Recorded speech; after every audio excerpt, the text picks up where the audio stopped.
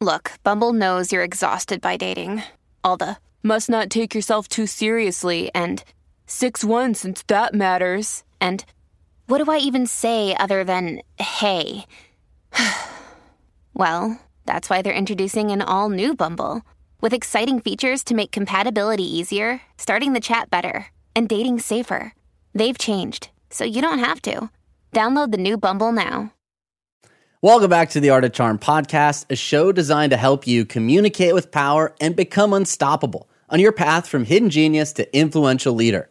Now, we know you have what it takes to reach your full potential, and that's why each and every week, Johnny and I are here to share with you interviews and strategies, helping you transform your life by helping you unlock that X factor. Now, whether you're in sales, leadership, medicine, building client relationships, or even looking for love, we can help you unlock your X factor. You shouldn't have to settle for anything less than extraordinary. Did you know that you could get the entire Art of Charm back catalog? That's right, 15 years of podcasts featuring expert guests and toolbox episodes when you subscribe to Stitcher Premium. That's right, the show is completely ad-free, and you get all of those amazing toolbox episodes jam-packed with science, drills, and exercises. Sign up today at Stitcher.com and use code CHARM to get a free month. AJ, today's interview with Paul Bloom is so much fun, and I'm excited for our audience to hear it. You know, we're also huge podcast fans as well, and Paul has been a guest on many of the shows that we listen to. So have him in studio with us was super fun. We talk about struggle, meaning, sacrifice. It is a killer episode. That's right. Today we have Paul Bloom with us. He's a professor of psychology at the University of Toronto. He's won numerous awards for his research and teaching. He's the author of 6 books, including How Pleasure Works, The New Science of Why We Like What We Like, and his most recent book, The Sweet Spot, The Pleasures of Suffering and the Search for Meaning, is out. And we're excited today to chat about that. Welcome to the show, Paul. Thanks for having me on. Now, your latest book, The Sweet Spot, The Pleasures of Suffering and the Search for Meaning, is out, and we'd be remiss without starting with, what is the sweet spot? The sweet spot is the right balance between different human goals, like the right balance between pleasure and happiness and meaning and morality. And it's what we all have to struggle to find out ourselves. And what the book is about is the role of pain and suffering and difficulty and struggle in getting there. I think many of us don't view pain and suffering as a way to meaning or happiness, and we're going to unpack some of the science behind what goes on there. I think it's really important for us to at least start defining some terms for our audience. As Thanksgiving is approaching, many of us might consider time with the family as suffering, but what does science consider suffering? Suffering has different meanings. The meaning I use throughout my book is the sort of experiences you'd normally want to avoid. It could be physical pain, could be emotional pain, could be anxiety and stress and struggle. And it's kind of complicated here because I think some suffering is genuinely bad. And I'll call it unchosen suffering. To take it to extremes, having your child die, getting sexually or physically assaulted, getting a terrible illness. That's suffering that just sucks, and you want to avoid it. I'm not telling you anything you don't know. But my book is about chosen suffering, and I got interested in this because I noticed that a lot of pleasure involves some degree of suffering. BDSM and scary movies, training for a marathon, that sort of thing. And then I sort of started to think about the role of chosen suffering as part of a good life more generally. Yeah, you introduced a term that I'd never heard before, benign masochism. Yeah. And this idea of horror movies, mountain climbing, war, roller coasters, BDSM. Why is it that we so often seek out sorrow, fear, and pain? It's a great question, and it doesn't have just one answer. So one reason, and benign masochism was thought up by my friend Paul Rosen, and he really noticed that, humans are the only animals that like Tabasco sauce. We like spicy foods. Some of us like roller coaster rides and scary movies. And what's going on here? And a lot of things. One thing is contrast. We like to play with contrast a bit. One reason why it's fun to eat really hot foods is because you drink some beer afterwards, and that makes it feel so nice. A hot bath, a hot sauna feels great because of the coolness that follows. And that's part of it. Part of it is control, the feeling of control and mastery over struggles and pain. Part of it is that pain can kind of get you out of your own head. This is, I think, what goes on with some forms of extreme exercise or BDSM, where, there's something very distracting about pain that could kind of take your mind away from its troubles. And then there's suffering in the service of a larger goal.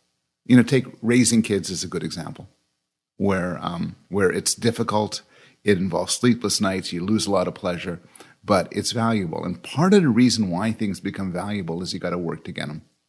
It also begs the question of how much of our narrative and story building around these events and experiences color the meaning that we have, and how much control do we have over that framing in our own lives?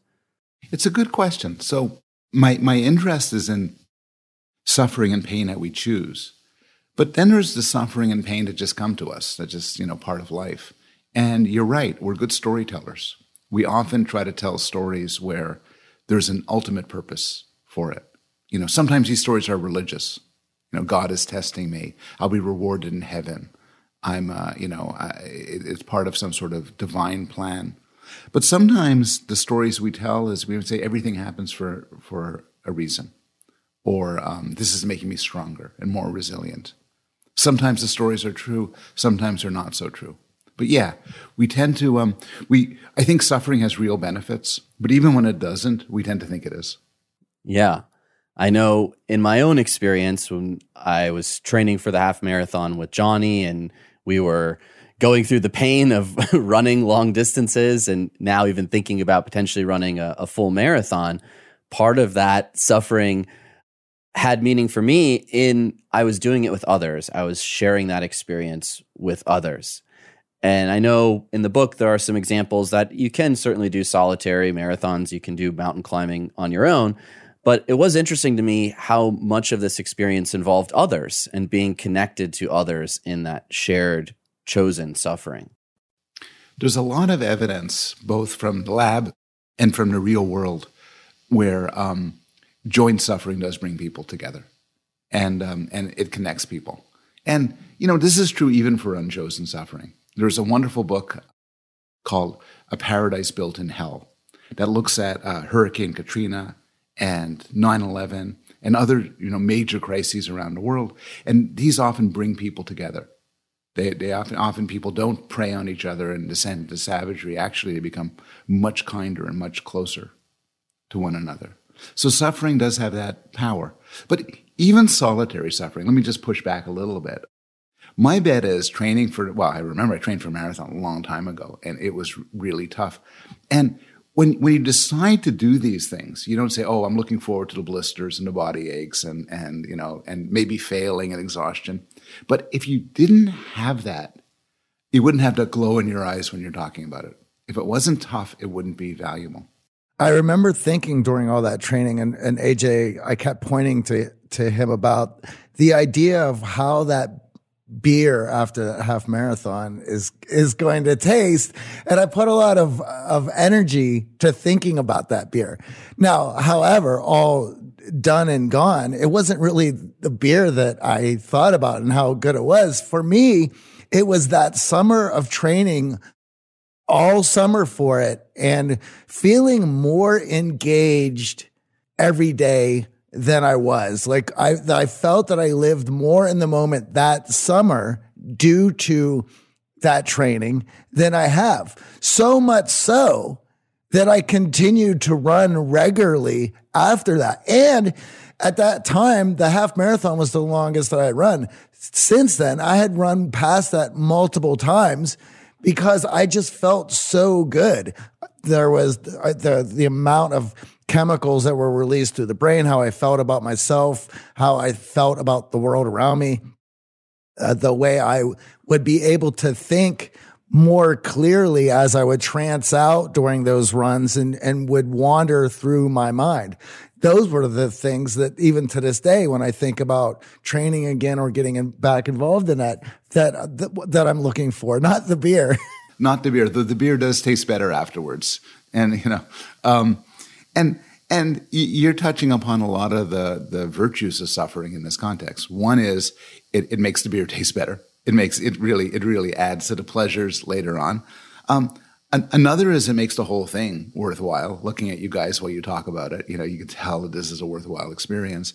And yet another, while you're doing it, and Steve, still you right now, there's a feeling of mastery of you have control over your body. You have control over your pain. Yes, it hurts. Yes, it's going to be tiring. Yes, your heart's going to pound. You're going to breathe really hard, but you got it. And maybe, and that takes time. It takes time to develop the controlled ability to cope with, the pain training and running hard does to you. And there's a deep satisfaction in doing it. None of these things would be possible if it wasn't hard. Well, what I've noticed, and obviously humans have been on this planet a while, there really aren't many feats that only one person can accomplish. So whether it's climbing Mount Everest, you join a club of people who've reached the summit. Completing a half marathon, I found even if I didn't run the half marathon with someone, just hearing that I ran, they got excited because they had that shared experience. And I feel a lot of these choices and suffering, and you talk about in the book, those members who join ISIS, for instance, are looking for some form of connection, even if they're suffering through the pain to get to that connected place. Suffering is a great source of community. And, it's something which can happen in a glorious and wonderful way. It could happen in kind of an awful way. Hitler commented on how suffering brings people together and the value of suffering and struggle. And, you don't want to be like Hitler. But one of the things people say about going to war is that they are never closer to anybody than the people they serve with. And I think that, without going to war, without a military context, endeavors like training for a marathon or climbing Mount Everest have the same sort of feature. And many of our guests have come on to talk about happiness and our pursuit of happiness and finding happiness, chasing happiness. It seems like it's the hot topic du jour. Unfortunately, what you just talked about doesn't really equate to happiness. War, marathon training, there are certainly moments in there where I found happiness, but it was very fleeting. So how is that balance of our pursuit of happiness and suffering allowing us to find that sweet spot? Like, how do we find that balance in life? And my follow-up is, do you think there's too much positivity, too much focus on happiness in this pursuit of meaning? I like the word balance, and I'll answer both your questions at once, which is, I think I'm not anti-happiness. A lot of my book it's not necessarily telling you this is how to live the good life. It's exploring what people want, how people get the most out of life. And I'd be lying to you if I denied that everyone wants to be happy. Everybody wants pleasure. And I think living a life without pleasure is a poor choice. Pleasure is fun. Pleasure is great. But I think many people, including many psychologists, have been single-mindedly focused on happiness, on the maximization of pleasure. And they think that this is what only people want. They think everything reduces to pleasure. And they think that the best advice they could give anybody is to seek pleasure. And I'm pretty sure all of these things are wrong. We want pleasure and happiness, but we also want to do good things for others. We want, and we also want purpose and meaning. If I offered you two guys a pill that would give you a certain form of Alzheimer's, total dementia, where you lose you become just kind of in a vegetative state, but became deliriously happy, I can't imagine either one of you would take it. If I offered you a pill that would make you into a psychopath, which took away all guilt and shame and regret, and you really get more pleasure out of life now because you could prey on people and won't bother you, I bet you wouldn't take that one either. People want many things. Yeah, it's interesting in that we had a guest on a couple years ago, David Goggins. I'm not sure if you're familiar with him and his story, but much of his adult life is choosing suffering, is choosing to be a pull-up champion, is choosing to be an ultra marathon runner, competing on broken feet. And in that episode, it's one of our more popular episodes to date. It seems like a lot of people aspire to and look up to a pain tolerance and ability to overcome suffering in their own lives, even if they wouldn't choose it every day. I think that's right, yeah. You mentioned that there's a piece to suffering that leads to more happiness, that pain actually allows us to find happiness, and that counterpoint of suffering creates space for us to realize happiness in our lives. Am I on the right track there? You definitely are. In two ways. One thing, and this is what I originally got started on, I was originally interested in it, is that pain can lead to pleasure. There's a lot of ways in which having a bit of pain, the spicy food example and all that, can lead to pleasure. But then there's the deeper thing we're talking about now, which is, struggling and suffering is part and parcel of meaningful experiences. And we find those satisfying. We look back on those and we say, that's part of a good life. I'm satisfied I did that. So many of the things we do are kind of investments in a way, where we're doing this ridiculously long hike, and at every moment we're saying, man, I wish I was back home in a hot bath, or lying on a sofa watching Netflix. That's what I want to be. I don't want to be, God, I have 10 miles to go. Are you kidding me? But then when we get back, well, A, the beer tastes a lot better. But B, for the rest of our lives, we look back and say, I'm the kind of person who did that. And there's a satisfaction to it. You made a case of being able to escape from yourself in some of the earlier parts in the books, certainly when it was dealing with BDSM and SSI. And the other thing about that, for those momentary moments where you're separated, you're not there, you're somebody else, or you're transferred into another place. But through that, AJ brings up David Goggins, and a lot of his suffering is for the person that he becomes due to that suffering, the transformation that is there. And I don't know if you in your research had seen that for, I guess what I'm looking at is the Maslow's hierarchy of needs, and that self-actualization is at the top of that. So for those people who are comfortable and content with other areas in their life, here's the next part to strive for, as if I don't need to find food every day to put on the table, I'm free to be my best self, or to become my best self, to transform into my best self. And that transformation comes from the pressures that I'm going to put on myself to bring out the best qualities of myself. Are you tired of the ordinary? Ordinary dates, ordinary relationships, or even an ordinary career? I got to say, all the skills in the world aren't going to help you if you don't have the right mindset. You need to have the confidence to move forward in the face of adversity. Success is 80% mindset and 20% skill. So think about everything you've accomplished up until this point. Your career, your network, your relationships. Are you living life at your full potential? Are you dating high-value people? If you continue on your current path right now, where will you be in 6 months, a year, 5 years? Does your trajectory get you to where you need to go?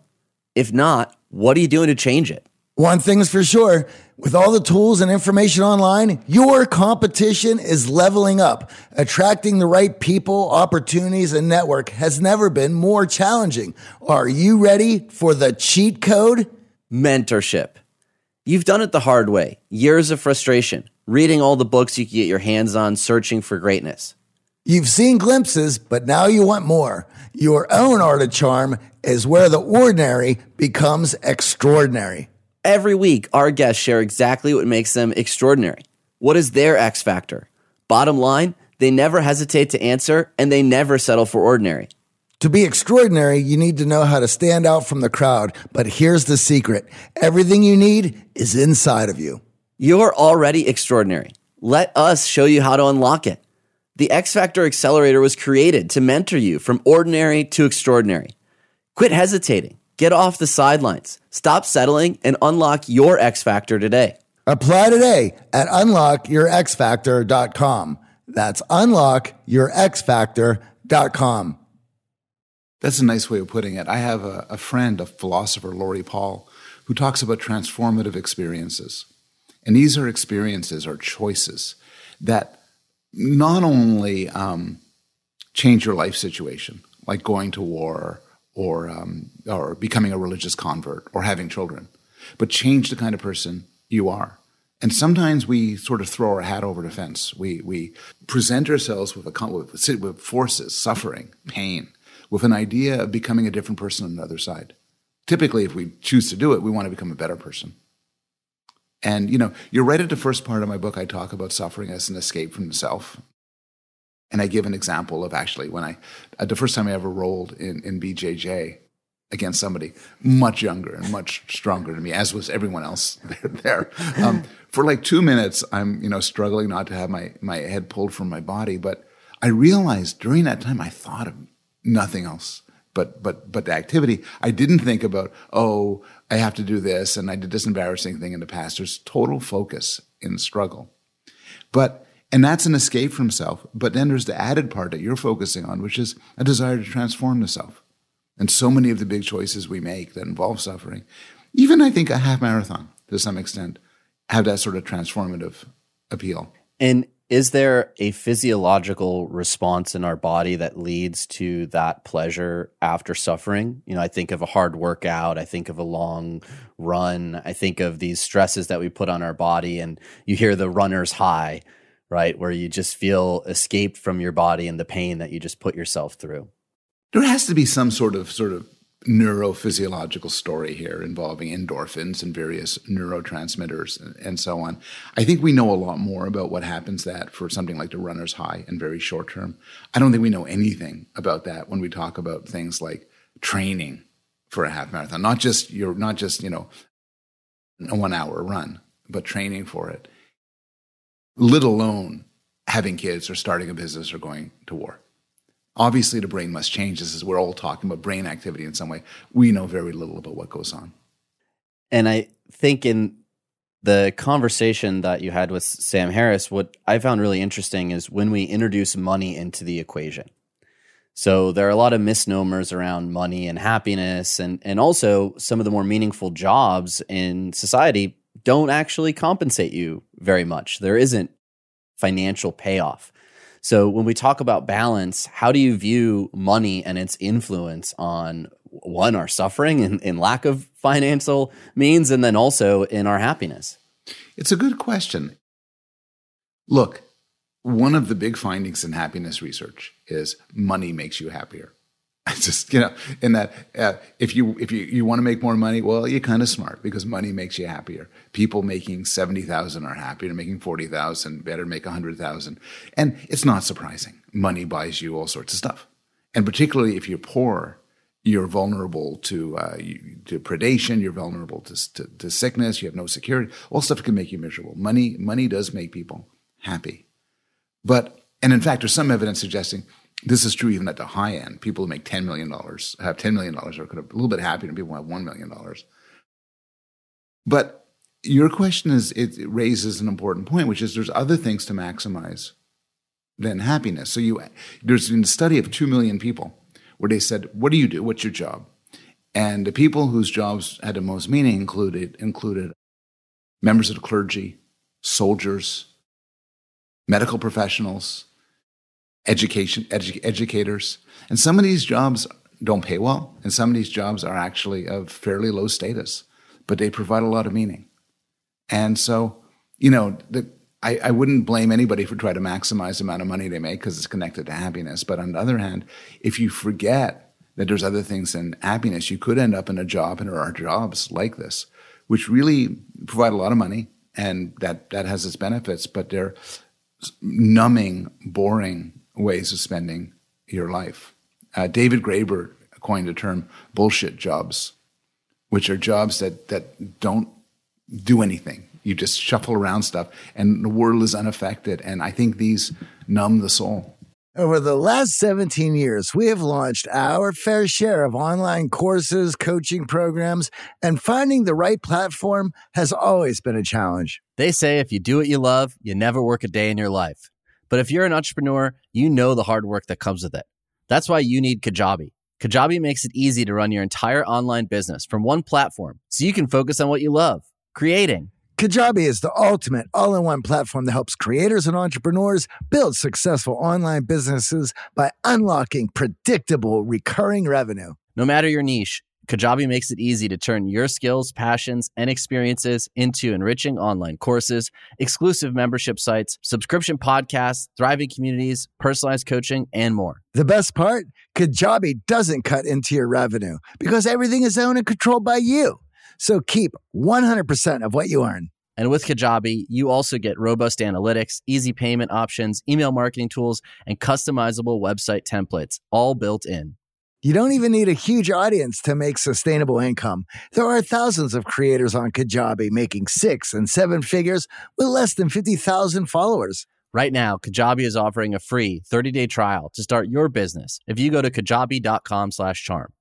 That's KAJABI.com/charm. Go to kajabi.com/charm and join the creators and entrepreneurs who have made over $7 billion. Well, there's an argument there that the West is full of people who are doing bullshit jobs and now are trying to figure out how to bring in meaning, or if they're not going to bring meaning into that job, they're going to carry on because if it does have a hefty pay, then they're happy about that. But they are still going to need to bring in meaning somehow into their life. For instance, for myself, I was just talking to a friend over the weekend, and I am 48 years old and I still play music in bands, and I'm working on a record right now, and I love that pursuit. There's a lot that goes about it. And of course, The Art of Charm, which AJ and I had created some 15 years ago. I mean, that both of those have so much meaning in my life, and both I feel supply each other with a meaning and purpose back and forth from the science that I learn here. A lot of that exploratory research ends up in fueling inspiration for the music that I'm writing. And back and forth, the music that I'm writing begs me to ask questions that then I have the opportunity in The Art of Charm to research and answer. And I enjoy that about having both of those. But for those people who may be doing a bullshit job, they either will have to find that in some manner, because as I was telling my friend at the end of that conversation, it was the music thing makes everything else tolerable in my life. It sounds like you're doing things right. If you want to look at the happiest countries in the world, you just find the richest countries for the most part. And those are people when people say they're happiest. But if you want to look at the countries where people say they have the most meaning in life, you look for the poorest countries, where people actually say their lives have more meaning. Because if you're struggling each day, your work has a sort of meaning it doesn't have if you're fairly prosperous and protected. And so part of the question is, what does one do if one's in a bullshit job? And the glib answer is find a better job. But, maybe you can't find a better job. Maybe, or maybe you don't want to take the hit, or maybe you don't want to lose your health insurance or whatever. So if you can't do that, find meaning in other aspects of your life. And, and I have a lot of friends who live and have very rewarding jobs, but I also have friends who don't have rewarding jobs, and they do their stuff, and then they do something else. Well, I think we're seeing this with the Great Resignation. We have more jobs available, but more unemployed than ever. And it's confounding a lot of economists around, well, wait a second, we thought if there were jobs, people would naturally take the jobs. And we're now realizing that compensation and even happiness are not as important as meaningful work. And for many, meaning was lost once we had to work from home and we didn't have that connectedness. We were just on screens all day. I wonder, as a parent, as you think through navigating raising children and this idea of happiness versus meaning, how do you strike that balance and support your children as they navigate this? I think it's easier for us as we are older to realize meaning in our life. But for many of our younger listeners, that search for meaning in the very beginning of their career is very difficult. It's tough. And it's particularly tough now. There are so many things trying to pull you away from meaning and purpose and sustained practice. Everything from, Facebook to Twitter to TV, streaming services and everything. We don't have to struggle boredom anymore in this modern world. I have my iPhone next to me. I could always check my email or go online and so on. And so it's actually very difficult to get off your ass and put down these distractions and focus on something sustaining and complicated and causing some degree of difficulty and anxiety. And many, many young people, I think, find it very difficult to do that. Life, there's just too many other distractions. And that's hard. You know, the book that's probably influenced me the most in my life is Mihaly Csikszentmihalyi's book, Flow. It talks about sort of sustained experience. When you're really into something, you lose track of time, you forget to eat, you just zoomed in, focused on hard intellectual work. But he does these surveys, and a lot of people don't ever have flow in their lives. They're always just going around and never fully engaged. So it's difficult. I just appreciate the difficulty. Some things get you out of it. Musical performance is a way of getting a sustained attention focus. Sports, certainly. Writing, reading sometimes. Early in the book, you were laying out the argument of being able to explore and especially exploring these emotions in your mind. And for myself, I'm not into horror movies or anything like that. However, the music that I listen to is certainly can be very dour and it can be very dark, and nothing makes me feel the way that music does. And for the average listener or somebody who just came upon it by chance, I think it might horrify them. Where for myself, I find it harrowing and lifting and just so dramatic. And of course, I think back to Wagner or some of the other more controversial artists whose music was so dark comparatively to the other artists of the times. Or the first time there was seeing a show live where I started to weep because of the emotions that I was feeling in that performance, and how much I chase those moments. That's such a good counter argument against those who would say, well, we just want to have happiness. We just want to kind of boost up on the pleasurable emotions, joy, sexual satisfaction, satiation, exhilaration, all those positive things. It doesn't describe people. We often enjoy sampling negative emotions. We often enjoy sampling fear and regret and sadness in the right doses, in controlled circumstances. But there's something Michael Norton calls emodiversity, which is the idea that we want to get a range of different emotions sometimes. A full life involves getting this and that, trying out different things. So, you would imagine, all of the sort of hedonistic theories of human nature would say we avoid being frightened because being frightened is bad. And yet, there we are going to haunted houses and seeing the most disgusting and terrifying horror movies, or listening to songs that freak us out or make us cry. So this is a wonderful case. You touched on religion earlier, and you think about all of the great religions involve characters who suffer. Good, amazing people who suffer. And through suffering, we come to worship them. We don't go to movies to just see people experiencing happy for 2.5 hours.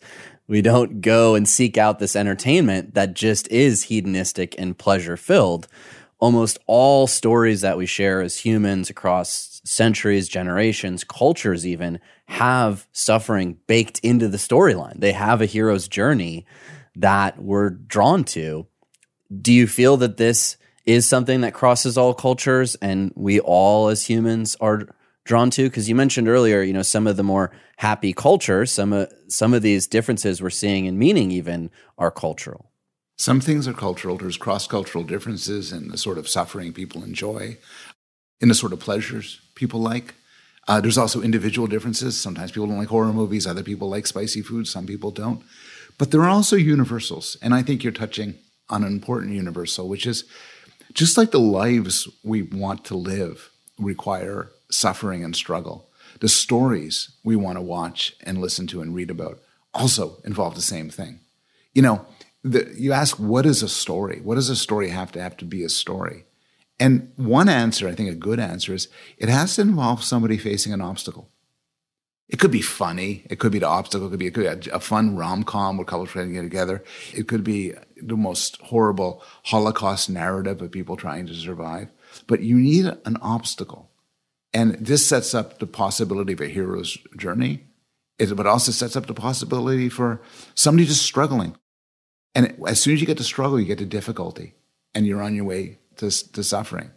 The obstacle doesn't even have to be surmounted. Rocky finished the fight, but he didn't win. I don't want to spoil a lot of movies, but some of my favorite sports movie, they don't end up winning at the end. But they fight and that's interesting. That just catches us. My favorite movie that ends that way is The Bad News Bears, but the struggle that those children go through and what they learned about themselves and the connection that they had with their fellow teammates that they wouldn't have had without the struggle and the suffering of playing on this horrible baseball team. And the only way that they were going to get to a place of feeling good about themselves is to figure out how to connect and win as a team rather than be individually. And I mean, that movie, seeing it, I'm 48, so I saw it at a very tender age, which also set up probably a lot of wanting to connect with other kids as well. And also feeling a bit of an outcast, as that whole team was basically made up of outcasts, and being able to see something that you could relate to and know we can overcome together. Like we can become something that perhaps we maybe don't feel or are individually. It's a classic story. Ted Lasso is the most recent example of that. But The Dirty Dozen, and you get a ragtag bunch of losers together, and then watch them struggle, and then in the middle they'll fail, and it looks like it's all hope is lost, and they spring back. Here's the worst idea for a movie ever: bring together people who are tremendously successful, have a clear advantage. They get together and they easily win. It's like, wow, that's a terrible movie. You want to see and the reason why we like The Bad News Bears is because there's struggle, because the struggle brings people together, and because it has this arc. You need a sort of arc. One guy, this data scientist, went on Wikipedia and he just scrubbed it and took out like over 100,000 different stories, plays and books and movies, and he analyzed them to see what their structure was. And the most common structure overall is things, get worse and worse and worse and worse and worse. Then they get better. At the very end, there's victory. And that's boom. Not necessary, but that's a good thing. This search for meaning is universal. I mean, philosophers have thought about it. Many books have been written about it. In the book, you make the argument that we can achieve a meaningful life without trying to achieve it or think about it. It's a bit counterintuitive to think we could find meaning without even looking for it. How, in your view, is that possible? Yeah, I'm pushing back on all of the philosophers who say an unexamined life isn't worth living, and you got to be thinking. If you're not thinking about meaning, it's not meaningful, and so on. And some of my best friends are philosophers, but that's that's like a barber saying the meaning of life is to have well-trimmed hair. These guys are focusing on what they focus on. For me, a good analogy is getting in physical shape, which is, well, one way to get in physical shape is to read up on it a lot and plan and have an exercise plan. But you can imagine somebody who's in great shape who never thinks of being in great shape. They just live a life conducive to being in great shape. Similarly, I don't know if Mother Teresa or the Dalai Lama ever spend a lot of time thinking, gee, is this meaningful? Am I living a meaningful life? They just are. While on the flip side, a lot of people, sit on their butts on the couch and they scroll through different TV channels and they spend hours wondering, what is meaning? What is the best life? How do I maximize? They're not living meaningful lives. They're just thinking about it. So yeah, you could do it without trying. Well, those two examples are extreme acts in service of others. Yes, that's right. Right. I mean, we're talking about two of the most charitable people in history. So what role does that service of others play in our finding meaning in our own lives? Much of what we see in social media and is driven in the narrative today of your own personal highlight reel, everyone wants to put out what they're doing and what they're up to. We don't spend a lot of time thinking about service to others. It's an interesting question, and I'm going to sort of say something which maybe it will be a bit surprising. When you look at what people think of as a meaningful activity, it does involve having an effect on others, having some sort of oomph, some sort of impact on the world. And it's very natural to think of this in terms of helping others. But honestly, you can get that in terrible ways. Adolf Eichmann, whatever you will say about him as he planned the Third Reich and to murder millions of people, was lived a meaningful life. He had big goals that he wanted to achieve. He focused, he had flow, and so on. So I think the ingredient for meaning is big impact. We like to think of that in terms of goodness, but it can also be in terms of evil goals. I don't know this is sounding kind of flippant after talking about the Holocaust, but Thanos in the Marvel series definitely was a guy who had meaning in his life. Collect infinity stones and kill half of the sentient beings in the universe. That's a goal. Not a good goal, but it's a goal. When you think about impact, prestige is often what follows, right? We don't pay close attention or canonize those who've had minimal impact, unnoticeable impact. So is there a link between chasing prestige and chasing status and meaning? It's a good critical response to me, because I want to argue we're after meaning. We're after real meaning. And you could come and say, well, isn't it strange that these real meaningful things tend to get you a lot of acclaim and status and love? Maybe that's really what we're after. And I think there are ways to pull these apart. I think, for example, a lot of the meaningful things we do, and raising kids is my go-to example here, don't get you status and acclaim and fame. You're a good dad to some kids. No one's going to give you an award or whatever, but still is of value. But in the real world, yeah, I would like to say somebody who climbs Mount Everest is seeking a sort of meaningful pursuit. But if you wanted to push back and say, oh, maybe they just like the fame that comes with having climbed Mount Everest, it's hard to argue against. They're very difficult to pull apart. Yeah, there's very few pictures on social media on the top of Mount Everest. You enter a very select company. Well, you're also on that journey. You're passing a lot of notable folks whose graves are on that mountain and that you're going to have to see. There's a good question, what distinguishes those people who do it from those people who don't? Yeah. The other thing that immediately came to my mind there as well is how much does procreation or that love come into play subconsciously, for evolutionary purposes, how much is driving our everyday thoughts that we're not even conscious of. And if we're not going to be the healthy physical specimen, well, then we're going to have to figure out other ways to get that attention, approval, and acceptance that we so crave for ourselves that allow us to know that we're okay. And a lot of these pursuits build character. They make us individuals. They make us unique to everybody else. So here's my opportunity to separate myself and to get that attention. Yeah. You could distinguish two motives here. One is to sort of, for myself, mark myself off as distinct, satisfy my own desire to be special. You could also say a lot of this is what evolutionary theorists call signaling, which is each and every one of us, from a baby to an adult, man, woman, whatever, wants to show off their best self. This is how you get the best mates, the best friends, the best support in the world. And this is in one way in which pain and suffering comes in, which we haven't talked about yet, which is one reason why people choose to suffer is because it shows the world how tough they are.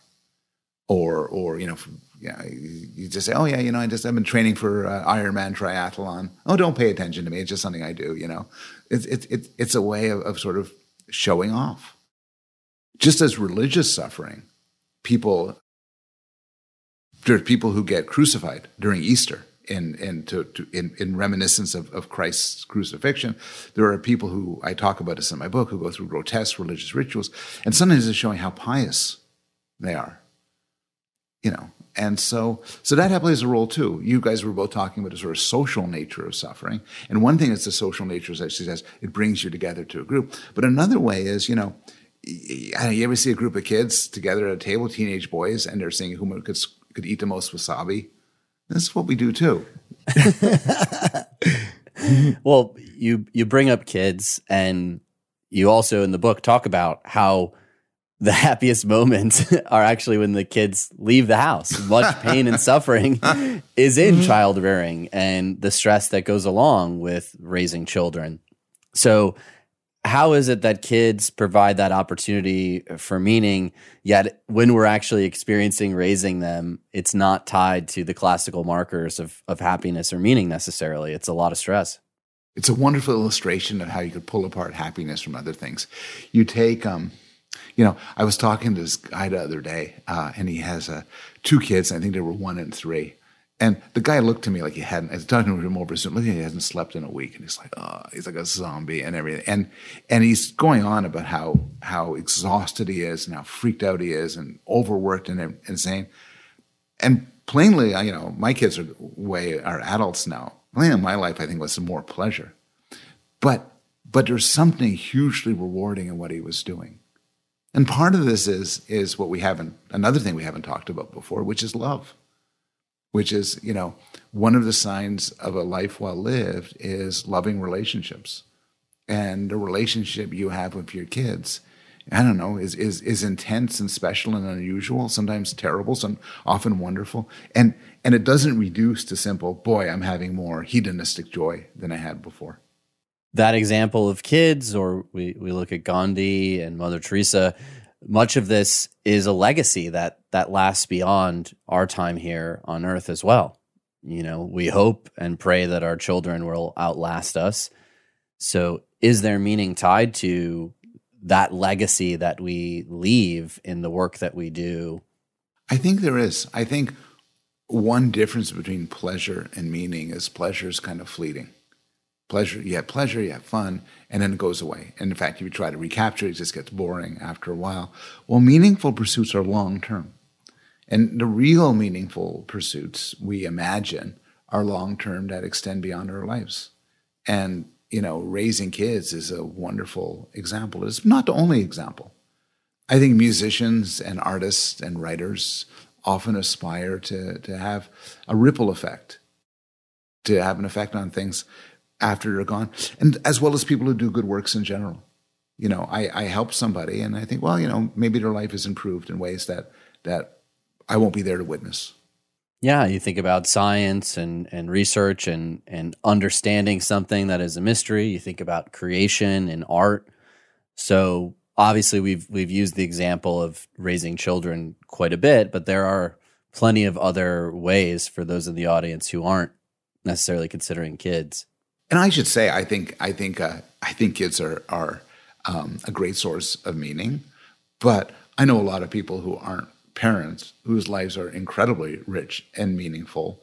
And I think the balance is such that having kids is kind of a tough call. There are so many other ways in which you could have a rich and meaningful life. And you have kids, it precludes certain options. And we're not making the argument that kids guarantee meaning in your life. No, don't sue me if you have kids and then you're where's my meaning, Paul? I have children and I'm not finding it. That's right. My life is empty of meaning, you bastard. That's right. No, you're gonna have a lot of kids sent your way, Paul. Yeah, I'm not gonna take care of your kids if you find that they were a mistake.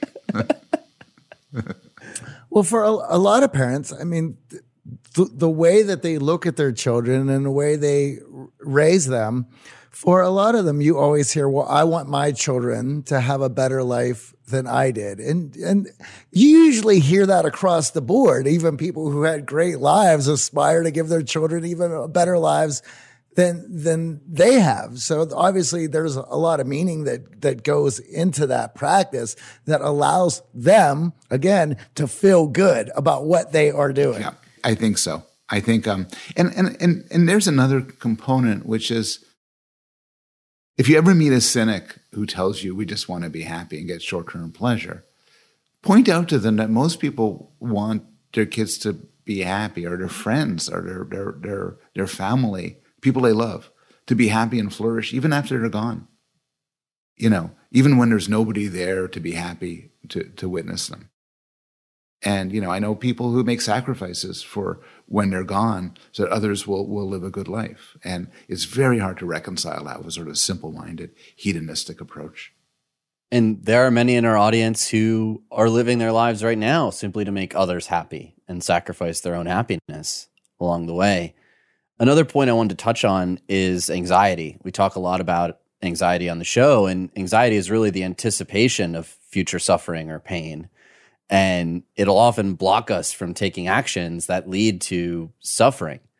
How do you view anxiety in this balance and sweet spot search for meaning? Yeah, I think like a lot of things, anxiety has a kind of sweet spot. I don't want to overuse the term, but we talk all the time about people who have too much anxiety. And because those are people, such people are unhappy. They end up in psychiatrist offices and they end up taking medication.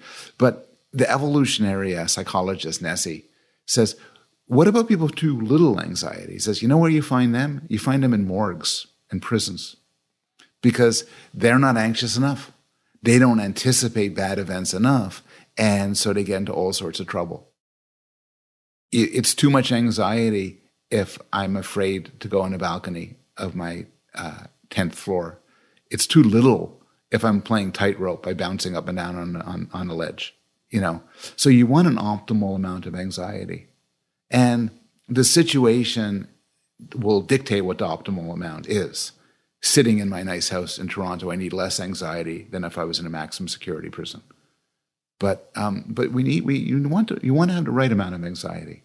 It's hard to miss. It's easy to miss this because anxiety is bad. It doesn't feel good, but it's good for us. In that way, it's kind of like physical pain. You know, you might think, well, pain sucks, and pain does suck. I wish I could have an off switch to shut off the pain. But we know there are people who have neurological disorders where they feel no pain, and they often don't live past adolescence because they don't develop the natural tendency to protect their bodies from damages. Yeah, it's a guardrail for dangerous behaviors. Exactly. And negative emotions in general, we might imagine we want to rid ourselves of them, of anger, of jealousy, of shame, of guilt.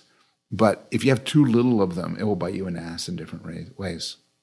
I feel in many respects, we have this need for story, this need to create meaning. When we find no meaning and it's meaningless, we panic. And oftentimes we'll write stories that aren't grounded in reality or based on the facts on the ground to help us mitigate or deal with that pain and fear.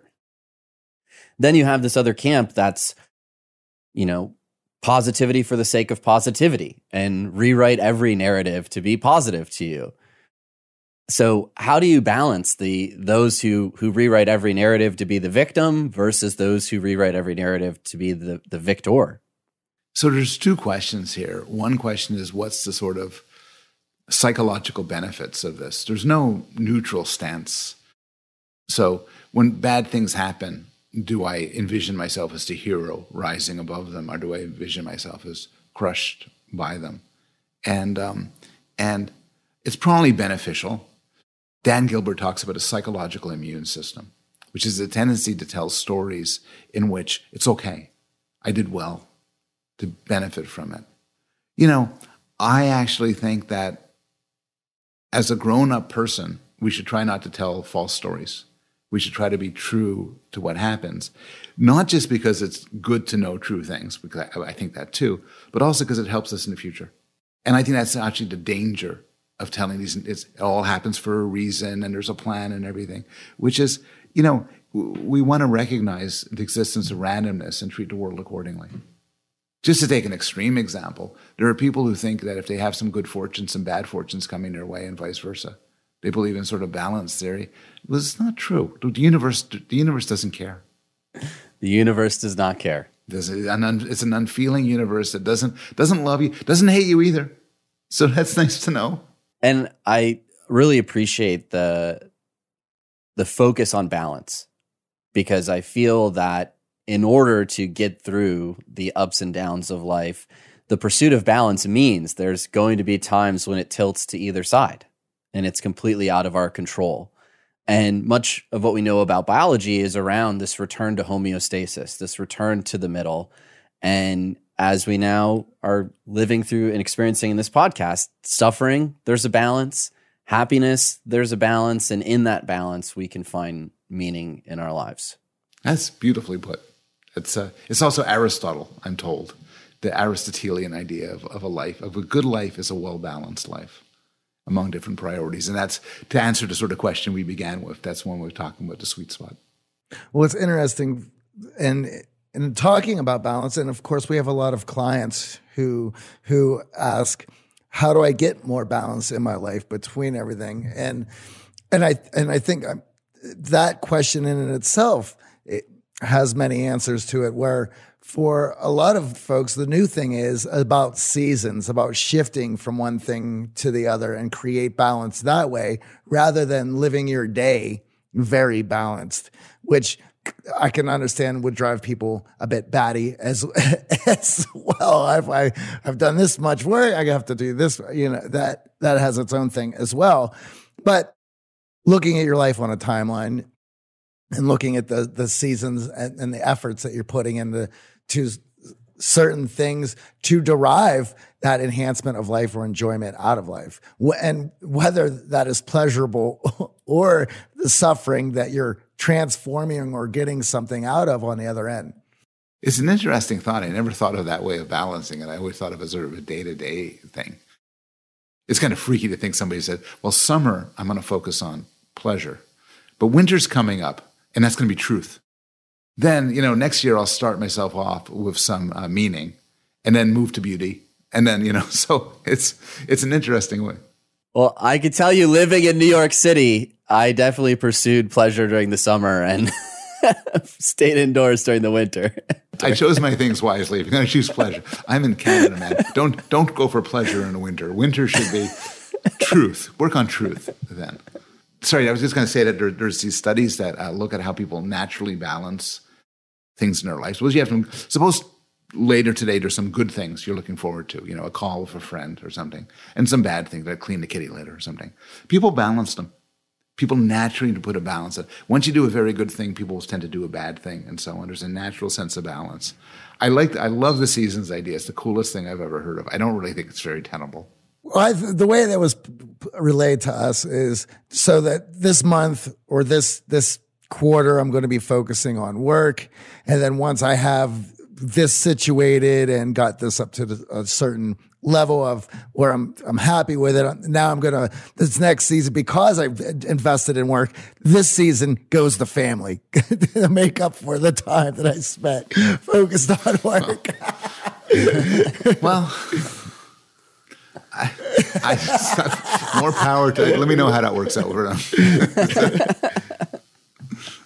We love asking every guest one last question: what your X factor is, what it is that you think makes you extraordinary, Paul. So there's a supposition in there. Do any of your guests modestly say, no, nothing, I'm just not extraordinary? Some do, definitely. I'm going to tone down on the extraordinary, but say a skill that I have, and I'll match this with a skill I don't have, which is, and this is in the sort of scholarly research domain. I know people who are like laser beams, focusing on something with tremendous analytic depth, going deeper and deeper and deeper. And I really admire that. That's not my strength. I see my X factor as that I tend to be able to integrate things from a lot of different areas and put them together in maybe new ways. And I'll let other people be the judge of whether I succeed at that. But that's one of the things I try to do in my book. Well, we can definitely appreciate that. Your latest book, The Sweet Spot, The Pleasures of Suffering and the Search for Meaning, is out. We highly recommend our audience check it out. Thank you for joining us, Paul. Fun conversation. Thank you for having me. This was tons of fun.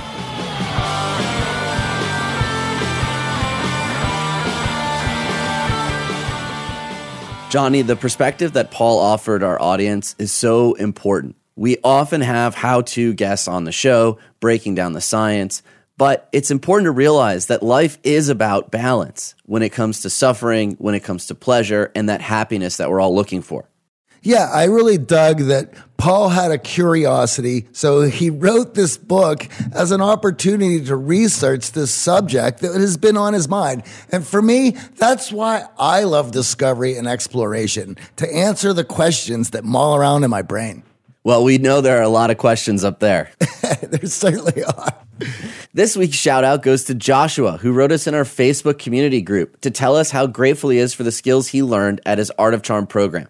Joshua manages a Trader Joe's and told us how much his Art of Charm skills have helped manage his team and keep everyone in the proper headspace during the pandemic.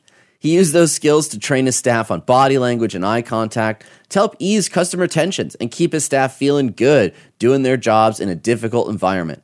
When it comes to communication, most people think of the conversations that we have, but we know that communication is something that happens verbally and non-verbally. We help our clients not only supercharge their verbal communication, but also make sure that their non-verbals match exactly what it is that they want to be saying about themselves. Remember, your actions speak louder than words.